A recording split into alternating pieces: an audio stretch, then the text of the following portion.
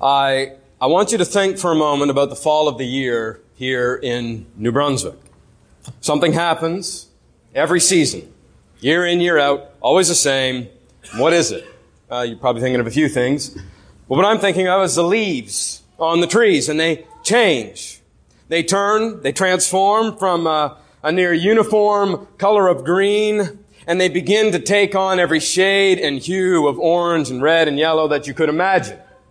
God paints the hills, and He runs His brush through the valleys, and the whole countryside is transformed into fiery waves of color. And it's beautiful, isn't it? I mean, some of you just hearing about it, you think, oh yes, I remember I was driving along one day and I saw it and it was incredible. Well, some people travel thousands of miles, even across oceans, just to see it, just to see the leaves that change. They spend their days taking pictures, they spend a lot of money to do it, and whether they thank Him or not, they are in awe of God's handiwork. And yet, for us, who see it year after year after year, and who really live in the midst of it, we can drive along some of the most scenic routes without ever even a thought to how incredible it is what God has done. It's the same with people who live under the Rocky Mountains. Maybe some of you have lived there.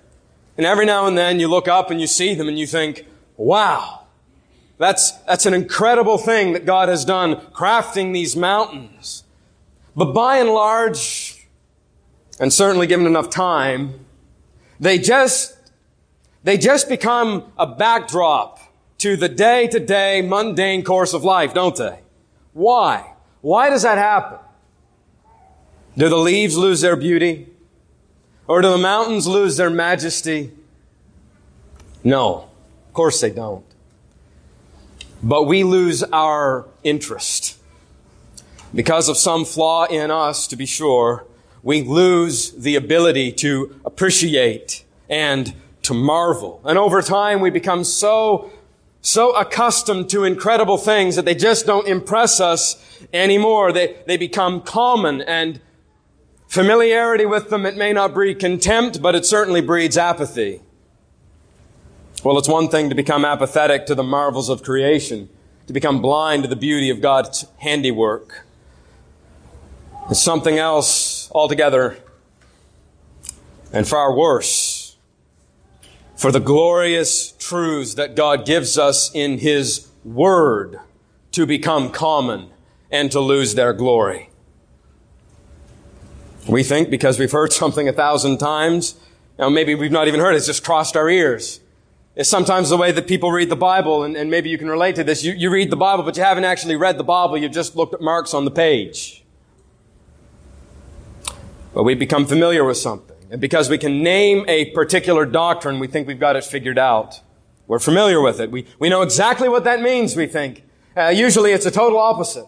And we don't understand what's being said at all. And we've just heard it so many times. We've grown numb to it. We hear it. I know what that is. Put it on the back. And it doesn't get into the mind and into the heart at all. Words that once confounded the greatest scholars of the day, they land at our feet with a dull thud. And few phrases have suffered more from this than 5 words found in John chapter 3, verse 7. You must be born again. You must be born again. Those are the very words of God spoken by Christ. And this morning, we're going to try to visit them anew and take this truth that's become so common. Everybody thinks they know what it means to be born again. We're going to try to at least make an attempt to reestablish some of its proper glory. Our text this morning will be John chapter 3, verses 1 through 8. John 3, 1 through 8. Now there was a man of the Pharisees named Nicodemus, a ruler of the Jews. This man came to Jesus by night and said to him, Rabbi, We know that you are a teacher come from God, for no one can do these signs that you do unless God is with him." Jesus answered him, "Truly, truly, I say to you, unless one is born again, he cannot see the kingdom of God." Nicodemus said to him, "How can a man be born when he is old? Can he enter a second time into his mother's womb and be born?" And Jesus answered, "Truly I say to you, unless one is born of water and the Spirit, he cannot enter the kingdom of God. That which is born of the flesh is flesh. That which is born of the Spirit is spirit. Do not marvel that I said to you, you must be born again. The wind blows where it wishes, and you hear its sound, but you do not know where it comes from or where it goes. So it is with everyone who is born of the Spirit." Well, let's pray. Lord, I pray that you would help us to see this passage that many of us are so familiar with, to see it anew, to see it appropriately, that the familiarity would be stripped away and we would come to a new appreciation of what it means, Lord, of what you were trying to teach Nicodemus, Lord. I pray that you would teach it to us this morning, what it means to be born again. And Lord, I pray for those here who are born again. They know you. They have entered the kingdom. They walk with you. I pray that this would be a morning of a strengthening of their faith, of a strengthening of their assurance.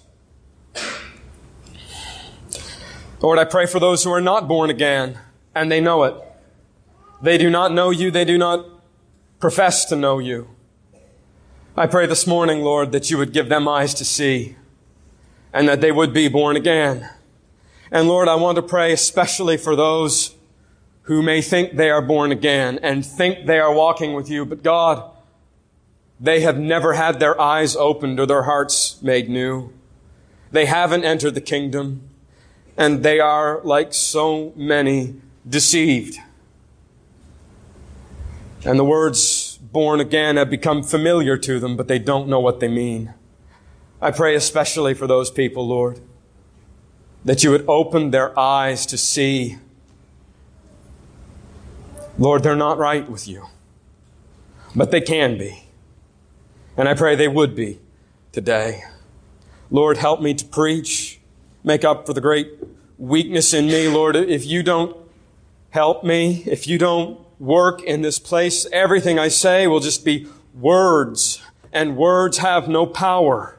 But Lord, you make words effective to change the hearts of people. And so, Lord, we ask that you would work today.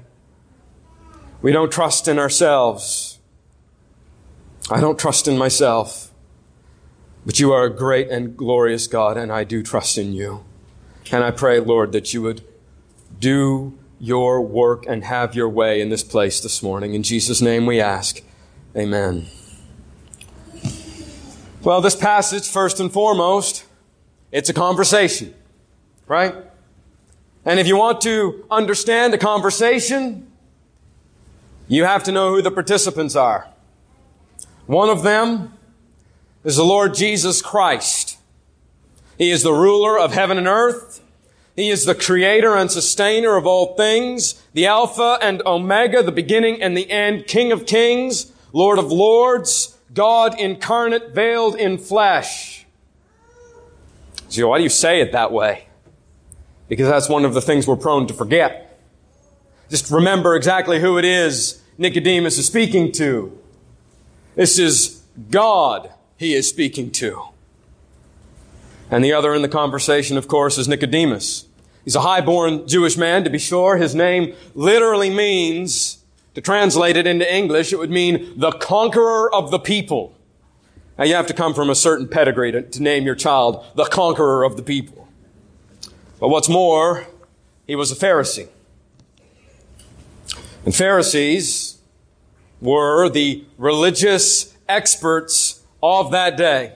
Not only did they believe in the authority of the Bible, most of them, if not all of them, they would have had the Torah, the first 5 books of the Bible, completely committed to memory. They studied continually. They meditated constantly. But what's more important to understanding what's going on in this passage is that above all, the Pharisees, the goal of their studying, the goal of their lives was to see the Messiah and His kingdom come. In fact, some rabbinic literature, they wrote in it, if a Pharisee kept the law perfectly for one day, it would be so endearing and so meritorious in the sight of God, it would compel Him to send Messiah. So the Messiah was the great hope and focus of the Pharisees, which makes their rejection of Him all the more unbelievable. But they didn't all reject Him. Nicodemus didn't reject Him. And given his interest in the Messiah, it should surprise nobody that Nicodemus sought Jesus out. He recognized the miracles. That's what he says, right? No one could do what you were doing unless God is with him. So that sets him apart from the rest of the Pharisees who say, you're doing what you're doing by the power of Beelzebub. Not Nicodemus. So at the very least, Nicodemus doesn't think Jesus is a false teacher. He recognizes God is with this man. And so he determines to see him. And he comes at night. And much has been made about his coming at night, all of it speculation. All we know for sure is it was nighttime when they met. But he probably came at night because he belonged to a group that hated and violently opposed Jesus, and he didn't want to expose himself to risk. But now the stage is set.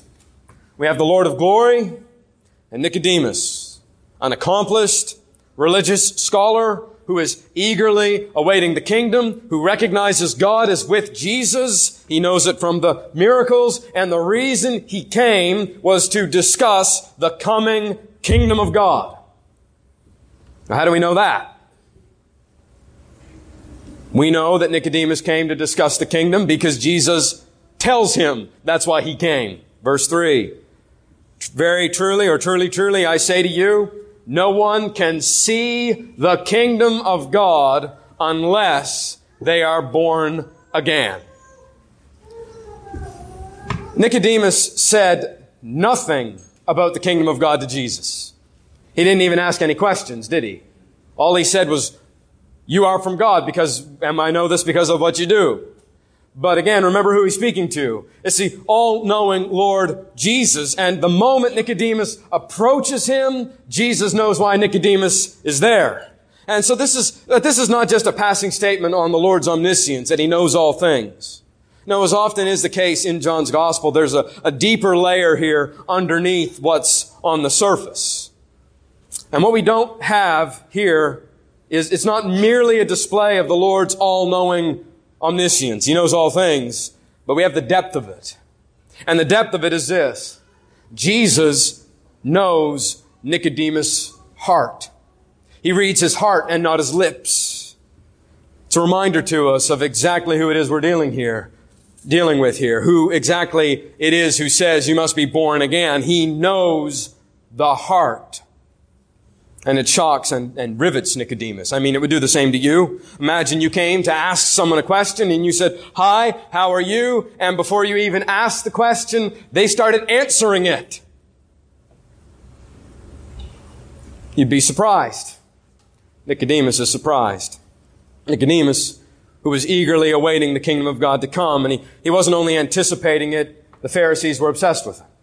The whole Jewish world at this point in history was rallied against the Romans who occupied Judea and Jerusalem, and they were looking forward to the promised king who would establish his throne in Zion, crush all of his enemies, drive out the Romans, and establish an everlasting Jewish kingdom.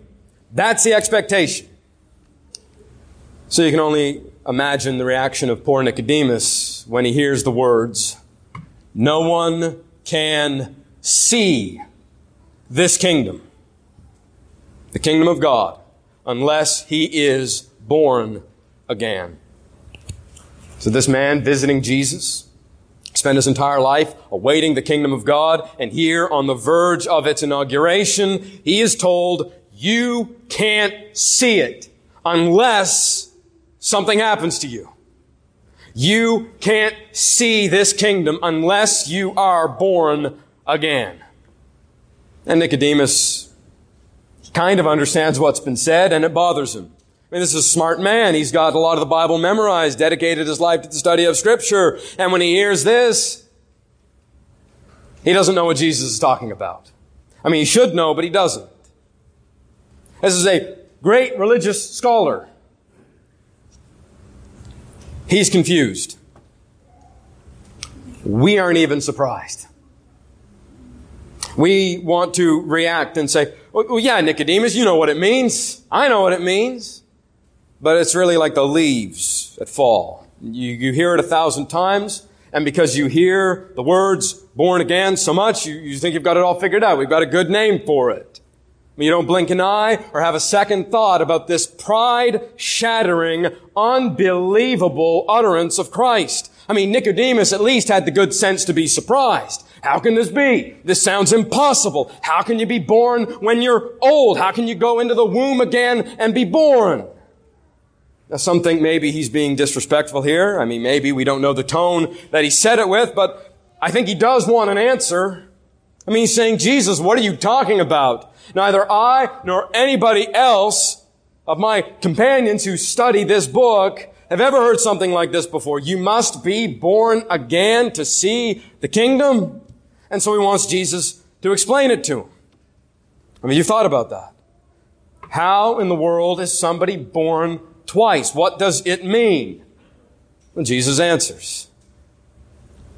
Truly, truly, I tell you, no one can enter the kingdom of God unless they are born of water and the Spirit. Well, now we're getting somewhere, aren't we?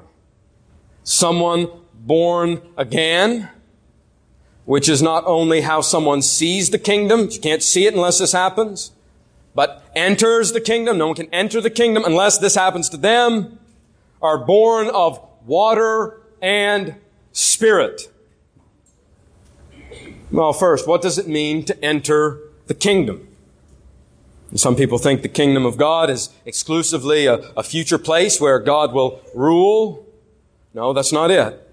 Jesus tells us throughout the Gospels the kingdom is at hand. He tells us elsewhere it's in your midst. The kingdom is near. And so the church has historically always believed that the church is the kingdom of God. It's where God is exercising and exerting His rule today.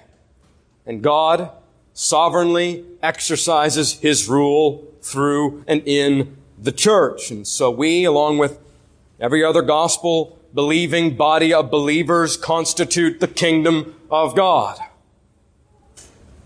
Kingdom is made up of those who believe and those who are redeemed. You could say it this way. Everyone who is in the kingdom is saved. Everyone who is inside the kingdom belongs to God and is being saved. Everyone outside does not belong to God and is headed towards destruction. And so you must be in the kingdom or you're lost. So being born again is really important, isn't it? You must be born again or you do not enter the kingdom. And if you do not enter the kingdom, you are condemned. And not only can you not enter the kingdom, remember verse 3, you can't even see the kingdom. You're blind to it. It could be inches in front. Think about the implication of what Jesus is saying. The kingdom of God can be inches in front of your face, and unless you're born again, you cannot see a thing. I mean, it's no wonder Jesus tells Nicodemus he must be born again. I mean, apart from it, not only can you not be saved, you cannot even see the way to be saved. You cannot see anything about Christianity at all. That's the seriousness of what this conversation is about. But we still don't know what it means to be born again. The latter half of the verse begins the explanation. They are born of water and the Spirit. Well, water is easy to understand. It's not fleshly birth, and it's not baptism. All throughout the Old Testament, water is symbolic of cleansing. You know, they washed the articles in the temple to purify them. They sprinkled water on the people to purify them. If you were sick, once you recovered, you would take a bath or go to the priests and be purified by water. So to be washed with water, that's not a hard concept to grasp, especially for Nicodemus, who knows the Old Testament forwards and backwards. You must be made clean. You must be born of water, pass through the water. You have to be purified. So being born of the water means forgiven, sins cleansed. Being born of the Spirit is where we run into maybe some difficulty, but the comparison in verse 6 helps. Flesh gives birth to flesh, but the Spirit gives birth to the Spirit. Here's more of the birth language. This is going to tell us something about what being born in the Spirit means. It's the same as being born again. When a child is born, they come from parents who are made of flesh, right? That's obvious. All of you are familiar with that. Many of you have recently experienced it. Flesh gives birth to flesh. But the Spirit gives birth to spirit. So being born of the Spirit means to have a spiritual birth that does not originate in the flesh, nor is it from the flesh, but it is from the Spirit of God. You remember 2 chapters earlier, John chapter 1, 12 through 13. But to all who did receive Him, who believed in His name, He gave the right to become children of God. Verse 13, who were born not of blood, nor of the will of the flesh, nor of the will of man, but of God. I hope you start to see what this means. Just because you exist doesn't mean you're spiritually alive. Everyone is born, yes, in the flesh, but they're spiritually dead. Ephesians tells us plainly, you were dead in trespasses and sins. Living body, spiritual corpse. Everybody starts out this way. And you can go your whole life and grow old and die in the flesh and never have your spirit made alive. The Spirit of God must give birth to the spirit of His children. Ephesians 2:10, Genesis 2:17. When the Spirit breathes into them, then they become a living being. Makes it clear we are spiritually dead. And so Jesus says something must act upon us to make us spiritually alive if we ever hope to see or enter the kingdom. You want to see the kingdom? You want to enter it? Something has to happen to you. This is not insignificant. Jesus is telling us something has to happen to you. That's something called being born again before, not after, before you can even see the kingdom of God, the way of salvation, or anything in that regard. You can't perceive how to be saved, can't perceive it, can't see it as valuable at all until you are born again. Verses 7 or 8 are probably the most difficult in this passage. Jesus tells Nicodemus, you should not be surprised at my saying, you must be born again. The wind blows wherever it pleases. You hear its sound, but you cannot tell where it comes from or where it is going. So it is with everyone born of the Spirit. So what does being born again, born of the Spirit, and the wind, what do they all have in common? Because they're all being connected here, aren't they? The wind blows wherever it pleases. The wind does what it wants. It cannot be controlled. It cannot be channeled like water or put into a bucket. It cannot be coerced. It has no source point we can look at and say, this is where the wind comes from, and it has no destination to where it's going, or at least we don't know what destination it has. We can say the direction, but not the destination. And Jesus is saying, you cannot control or understand the ways of the wind, but you can hear its sound. When you looked outside last couple of weeks, And you saw trees swaying in the storm, or flags flapping on their poles, what exactly did you see? I saw the wind. You didn't see the wind. You can't see the wind. It's invisible. But the effects of the wind are unmistakable. They are so unmistakable that when you see them, you immediately know the wind is at work. Well, in the very same way, Jesus is telling us the Spirit cannot be seen, cannot be measured, but its effects are obvious. When the Spirit comes and makes someone born again, the results are unmistakable and undeniable. And what are the results? Well, it's a Spirit of God who is at work, right? And so I think it's safe to say the results of the Spirit at work would be the fruit of the Spirit.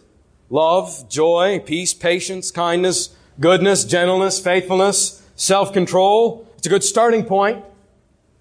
Someone who is born of the Spirit will begin to manifest these things because the Spirit is in them, bringing them to fruition. Are there any others? 1 Peter 2:2, a hungering for the Word of God, a repentance and a turning from sin, a genuine faith.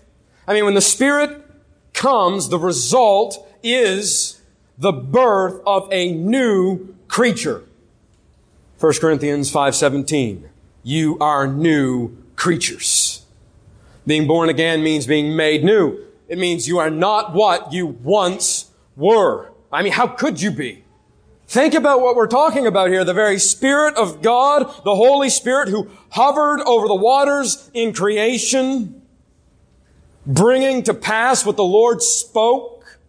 It's using that same creative power on you when you're born again. Do you honestly believe that the Spirit can do this work in you and nothing change about your life, and you're exactly the way you were before? That is impossible. It does not happen that way. Maybe you've heard the example before. I heard Paul Washer once using the example of a logging truck. He said, imagine I was on my way somewhere to preach, on my way here to preach this morning, and I was late. And when I arrived, I apologized. I said, I'm sorry I'm late. I got a flat tire on the highway, and I had to get out and change the wheel. And when I got out, the lug nut fell away from me, and it rolled out into the street. And so I went and I picked up the lug nut. When I stood up, there was a 60-ton logging truck going 60 miles an hour, and it drove me over. And that's why I'm late.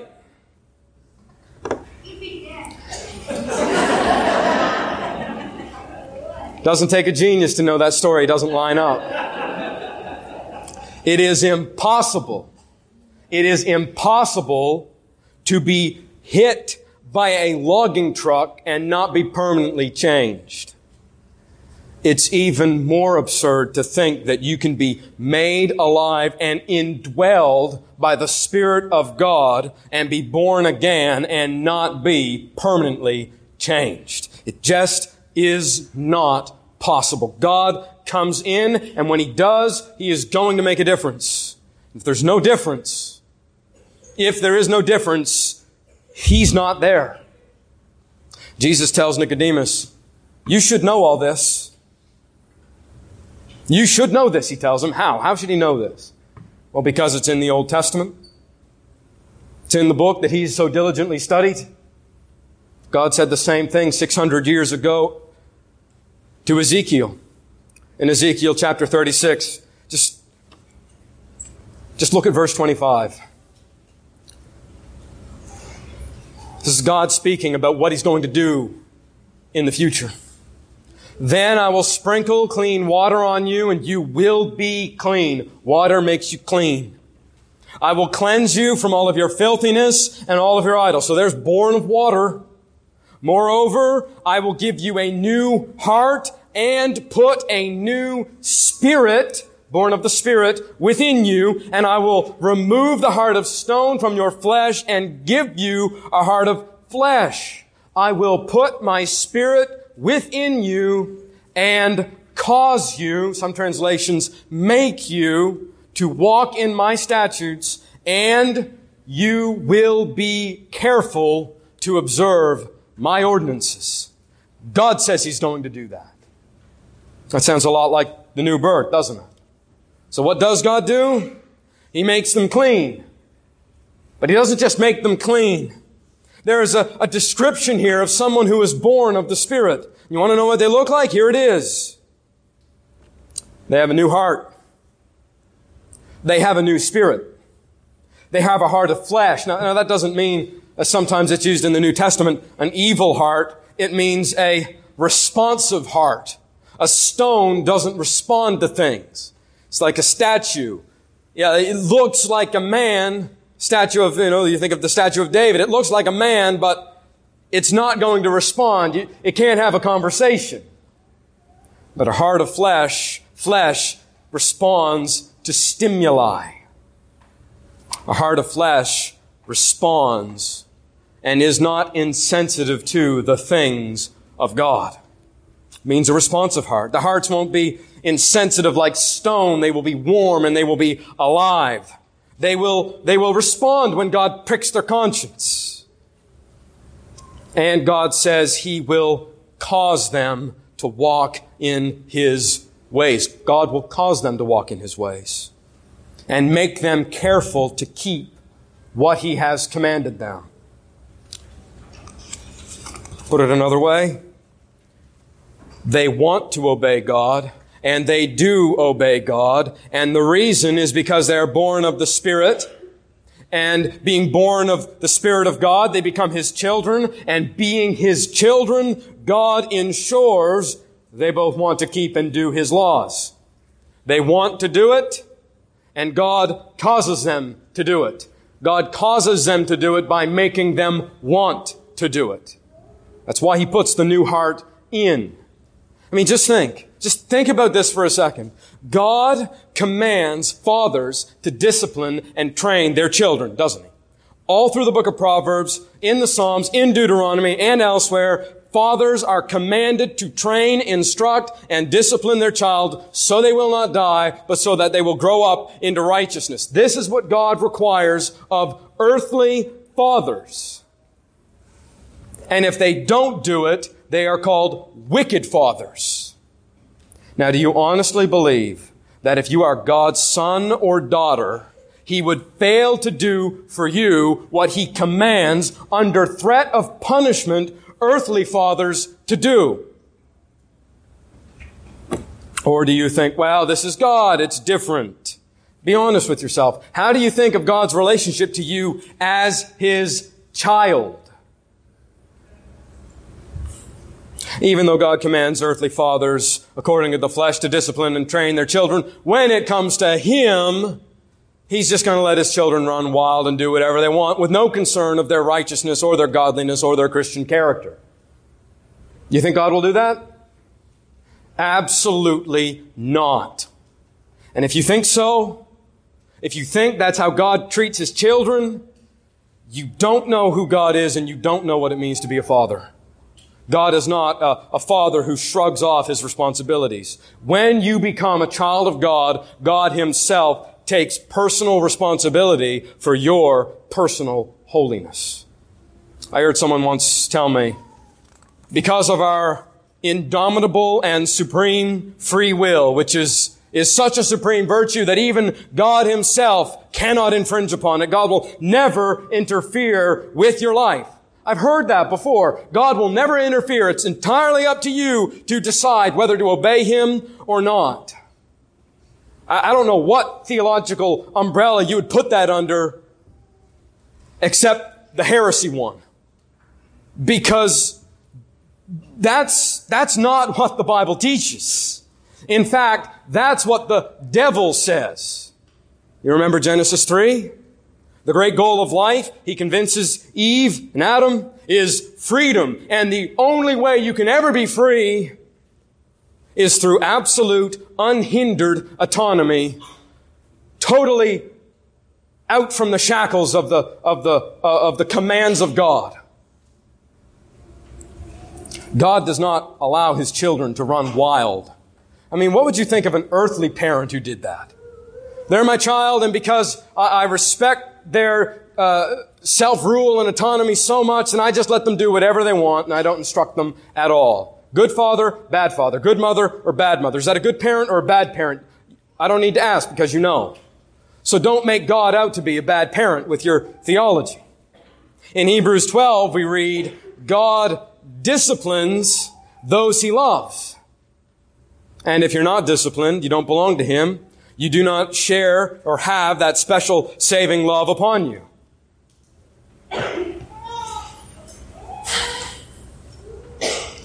God is a good parent. He's not a bad father. And everyone He gives birth to, go and read Hebrews 12, 1 through 10. Everyone God gives birth to by His Spirit, He exercises fatherly authority over them to restrain them, to train them, to change their desires, to grow them in godliness, and yes, even punish them, to discipline them. But to be born again means to be born of God and to be a child of God with God as your heavenly Father. Well, here we are. It's the end of the passage. And if you've been following what I've been saying so far, you might be getting a little bit uneasy because this new birth language can be troubling to a people who are used to being the be-all, end-all, determinative factor of their lives. Maybe you've realized something at this point. Unless you've been born again, you cannot be saved. And here's the troubling part. You cannot make it happen. That's what the new birth does. It brings you face to face with your helplessness and your hopelessness. I mean, what's it compared to? It's compared to your fleshly birth. And just like you had no say in that, right? You didn't discuss with your parents, I think I want to be born at such and such a day, and I think this would be a good time for it, and maybe you should, give birth to me now. Doesn't work that way. You had no input in your spirit, in your earthly birth. And in the same way, God is the one who has the only say in your spiritual birth. Peter leaves no room to argue this point. 1 Peter 1:3, Blessed be the God and Father of our Lord Jesus Christ. According to His great mercy, He has caused us to be born again. And He has to have done it because before that, you couldn't even see or perceive anything regarding His kingdom. Well, how should we respond to this? At this point, there's only one real question to be asked. How do I know I have been born again? Right? You can't make it happen, but like the wind blowing, you can recognize if it did happen to you. And you need to answer this question because, look, there are a lot of... In a room this size, just statistically speaking, there are some of you who think you're born again, but you're not. It's just a fact. And listen, it's a whole lot better to get that figured out now and get things right than to go your whole life believing it was true and find out in the end you were lost. There are a lot of things people think the new birth is that it's not. It doesn't line up with Scripture. I mean, one, asking Jesus into your heart is no assurance of being born again. In fact, asking Jesus into the heart, it's not found anywhere in Scripture. Anywhere. It's popular, yes, various reasons. I mean, one reason, it allows men to still think they're in control, even control over God. Right? It says, man decides whether or not I'm going to be born again. I decide. That's the opposite of what Jesus says. Who were born not of blood, nor the will of flesh, nor the will of man, but of God. You just don't decide as the determining factor one day to follow Jesus and thus be born again. It can't work that way. You can't even see the gates of the kingdom to decide to go through them until born again happens to you. Doing good things. There's no assurance of having received the new birth. There are a lot of people who do good things for their fellow man and are going to die and go to hell. All kinds, Muslims and Mormons and atheists. They abstain from sexual immorality. They don't steal. They try not to lie. They control their lust. They practice self-control and generosity. But we know they don't have the new birth. And so being moral or turning over a new leaf, that's no guarantee of being born again. And finally, being religious. No assurance of having the new birth. Nicodemus was a Pharisee. These guys were the most religious people, maybe, who have ever lived. They studied their Bibles ceaselessly. They prayed constantly. They gave generously of time and money, fasted twice a week. They were in the synagogue every time the doors were open, and they were the ones leading the services. If you had questions about the Scripture, guess who you went to? These guys. Everyone looked up to them as examples of what it meant to be obedient to God. And Jesus tells these people, how will you escape being condemned to hell? You will not see the kingdom unless you are born again. They are dead. So don't think that going to church or reading your Bible or praying or generosity or knowing a lot of information or any of the good things like that you do, the religious things, that's not proof of being born again. You have to go deeper than that. But what do all of these things have in common? There's one thing they all have in common. Do you know what it is? They still depend on what man is capable of doing. A man can make a decision. Man can turn over a new leaf. Man can be religious.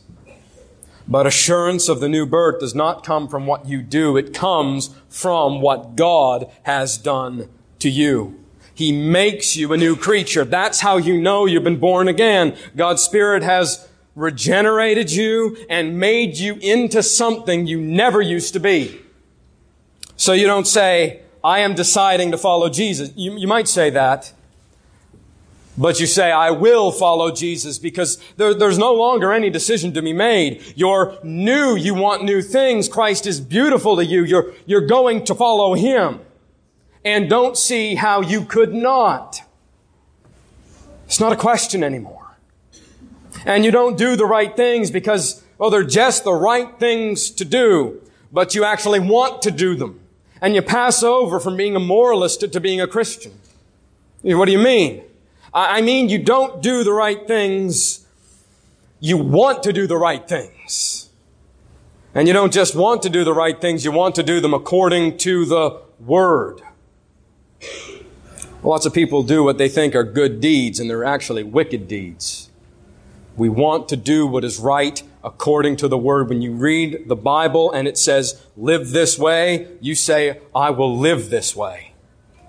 That's what God means when He says, I will write my law upon their hearts.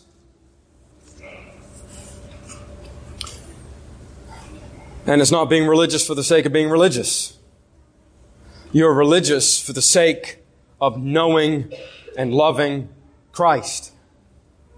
Jonathan Edwards says, you have new affections. And a religion that is born out of new affections, a new love for Christ, is true religion. Well, let me give you an example from my own life. When I was younger, I was an unconverted church member. My Christianity was a burden to me. And even though I did almost everything, at least outwardly, that I was supposed to do, I did, went to church, did all of the right things. Doing what was righteous was tedious. Prayer and the Bible were the furthest things from my mind. I knew I should read it. I knew I should pray, but it was always drowned out by the desire for other things. I had no love for God, and I wanted nothing to do with Him. But if you looked at me, you would have never seen that. I went to church every Sunday and often begrudged it in my heart. I feigned prayer when necessary, and though I avoided almost all of the vice I knew I should avoid, I wanted it. My heart was aimed at the world. I desired wicked things because I was not born again. I honored God in appearance only. To use the language from John's Gospel, I was a child of the devil. And apart from the work of the Spirit of God in your life, you are too. Now, does that story that I am very familiar with, does that resonate with any of you? Are the things of God a burden to you? Does your Christianity consist of giving up, listen, the wicked things you love in order to endure the righteous things you hate? You understand what I'm saying? Your Christianity is, I really want to do this bad thing, but I'm not going to because I'm a Christian. And this righteous thing, I really don't want to do it, no desire whatsoever to do what is right, but I'm going to do it because I'm a Christian. That's not Christianity. You haven't been born again, because when you are born again, all things will be made new and your desires will be different. You'll be a new creature. The evil you once were drawn to will begin to become sickening to you. That doesn't mean it can't tempt you, but you'll see it as a temptation to be resisted, not an entertainment to indulge. The things of God, holiness, righteousness, the fellowship of believers, God Himself, they become precious to you. I mean, don't be deceived. If anyone loves the world, the love of the Father is not in him. 1 John 2:15. Or James 4:4. Do you not know that friendship with the world is enmity with God? Therefore, whoever wishes to be a friend of the world makes himself an enemy of God. And you might look righteous, but where's your heart? What's your prayer life like? It's naive to think you can love someone you never talk to. And what's your secret life like? Do you love Him in the privacy of your home? Or are you only a public Christian? What would your wife and children say? Those who know you best. Or what would the Lord Christ say, who sees the very depths of your heart and understands you better than you understand you?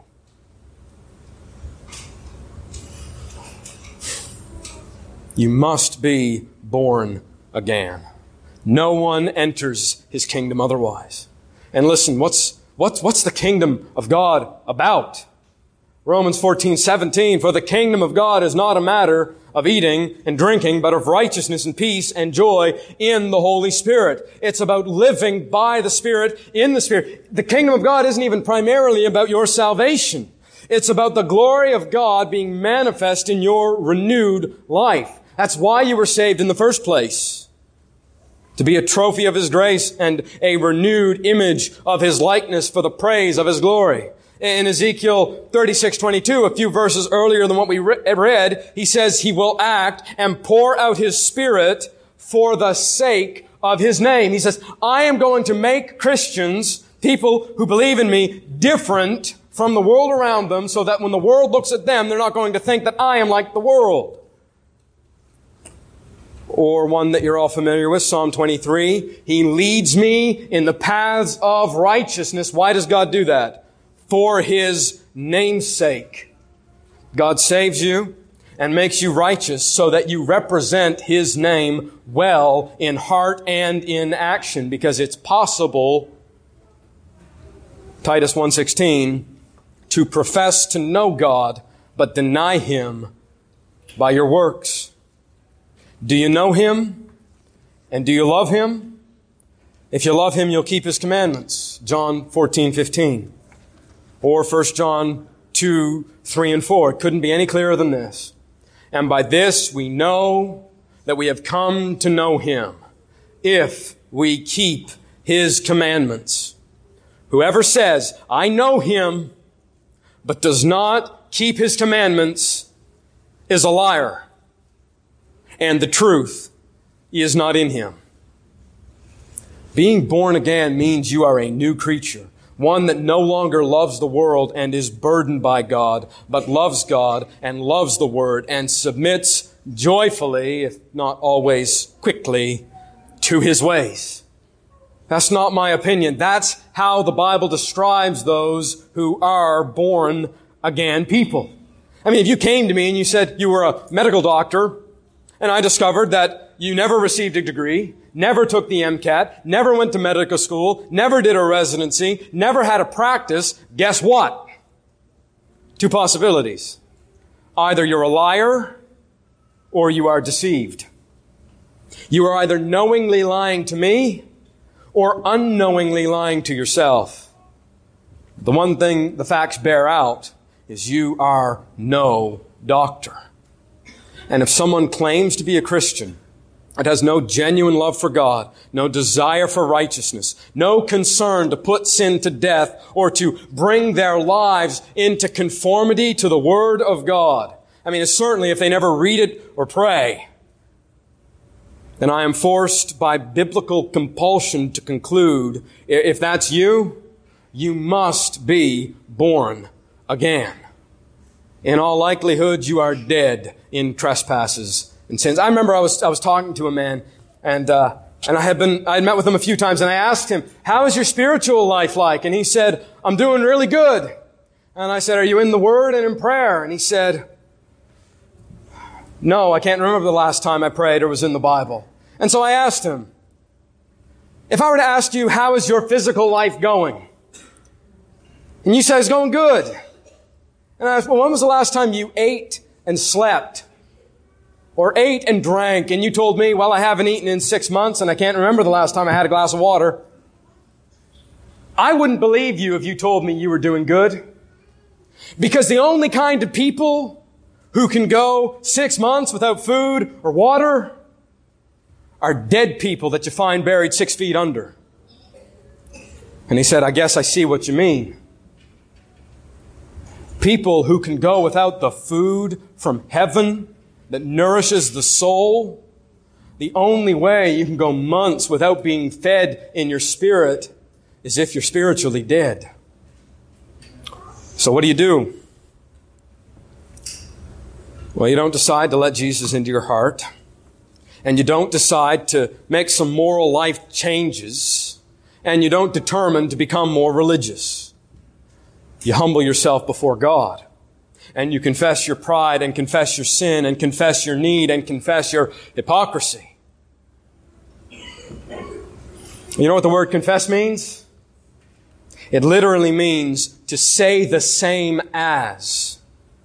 And if you agree with God's judgment against you and go to Him for mercy, Lord, I humble myself before you. I thought I was walking with you. I'm not so sure. You will find mercy. And I sat down with a man once a few years ago, and I was counseling him, and his life was a mess. Just sin had destroyed everything. And he thought he was a Christian. And at the end of our conversation, I told him, I have good news for you and I've got bad news for you. The bad news is this. Based on our conversation and everything that you've said, I don't think you are or ever were a Christian. But the good news is there is something out there called Christianity you know not of. And Christ will make a difference in your life. Now, I don't know whatever happened to that man, but I know his situation is not uncommon. If that sounds like you, well, believe the bad news so the good news can become a reality in your life. This isn't getting things straightened out. It's not turning over a new leaf. It isn't getting back to church and starting to live right. It is pleading with Christ to save you. It's Mark 1:15. The time is fulfilled. The kingdom of God is at hand. Repent and believe the gospel. It's Luke 18. Lord, have mercy on a sinner like me. It's forsaking yourself and putting your hope and trust in Jesus Christ, because though we are helpless, we are never without hope. And Jesus tells us the only place where this regenerating, life-changing power can be found. It's only 8 verses later. For God so loved the world that He gave His only Son, that whoever believes in Him should not perish, but have eternal life. There's only one kingdom, one way, one door, one salvation. And to see it, let alone enter in, you must be born again. Well, let's pray. Lord, you are the searcher of hearts. You know the end from the beginning. You know us better than we know us, and Lord, you know who are yours. And I pray, Lord, that if you have been working conviction into people this morning, that, Lord, you would bring that conviction to a glorious salvation. That the chains of deception would be shattered, and that men and women would cry out, hallelujah. The meager, weak, so-called Christianity they thought they had is put to death, and they know true joy and true love and true life in Christ. That they would repent and find, Lord, you fully and finally, Lord. It's like cisterns that can hold no water. And whenever we go to take a scoop, it's just mud and there's no life. You came so that we would have life. And I pray, Lord, I don't know the hearts of anyone here, but you do. You do.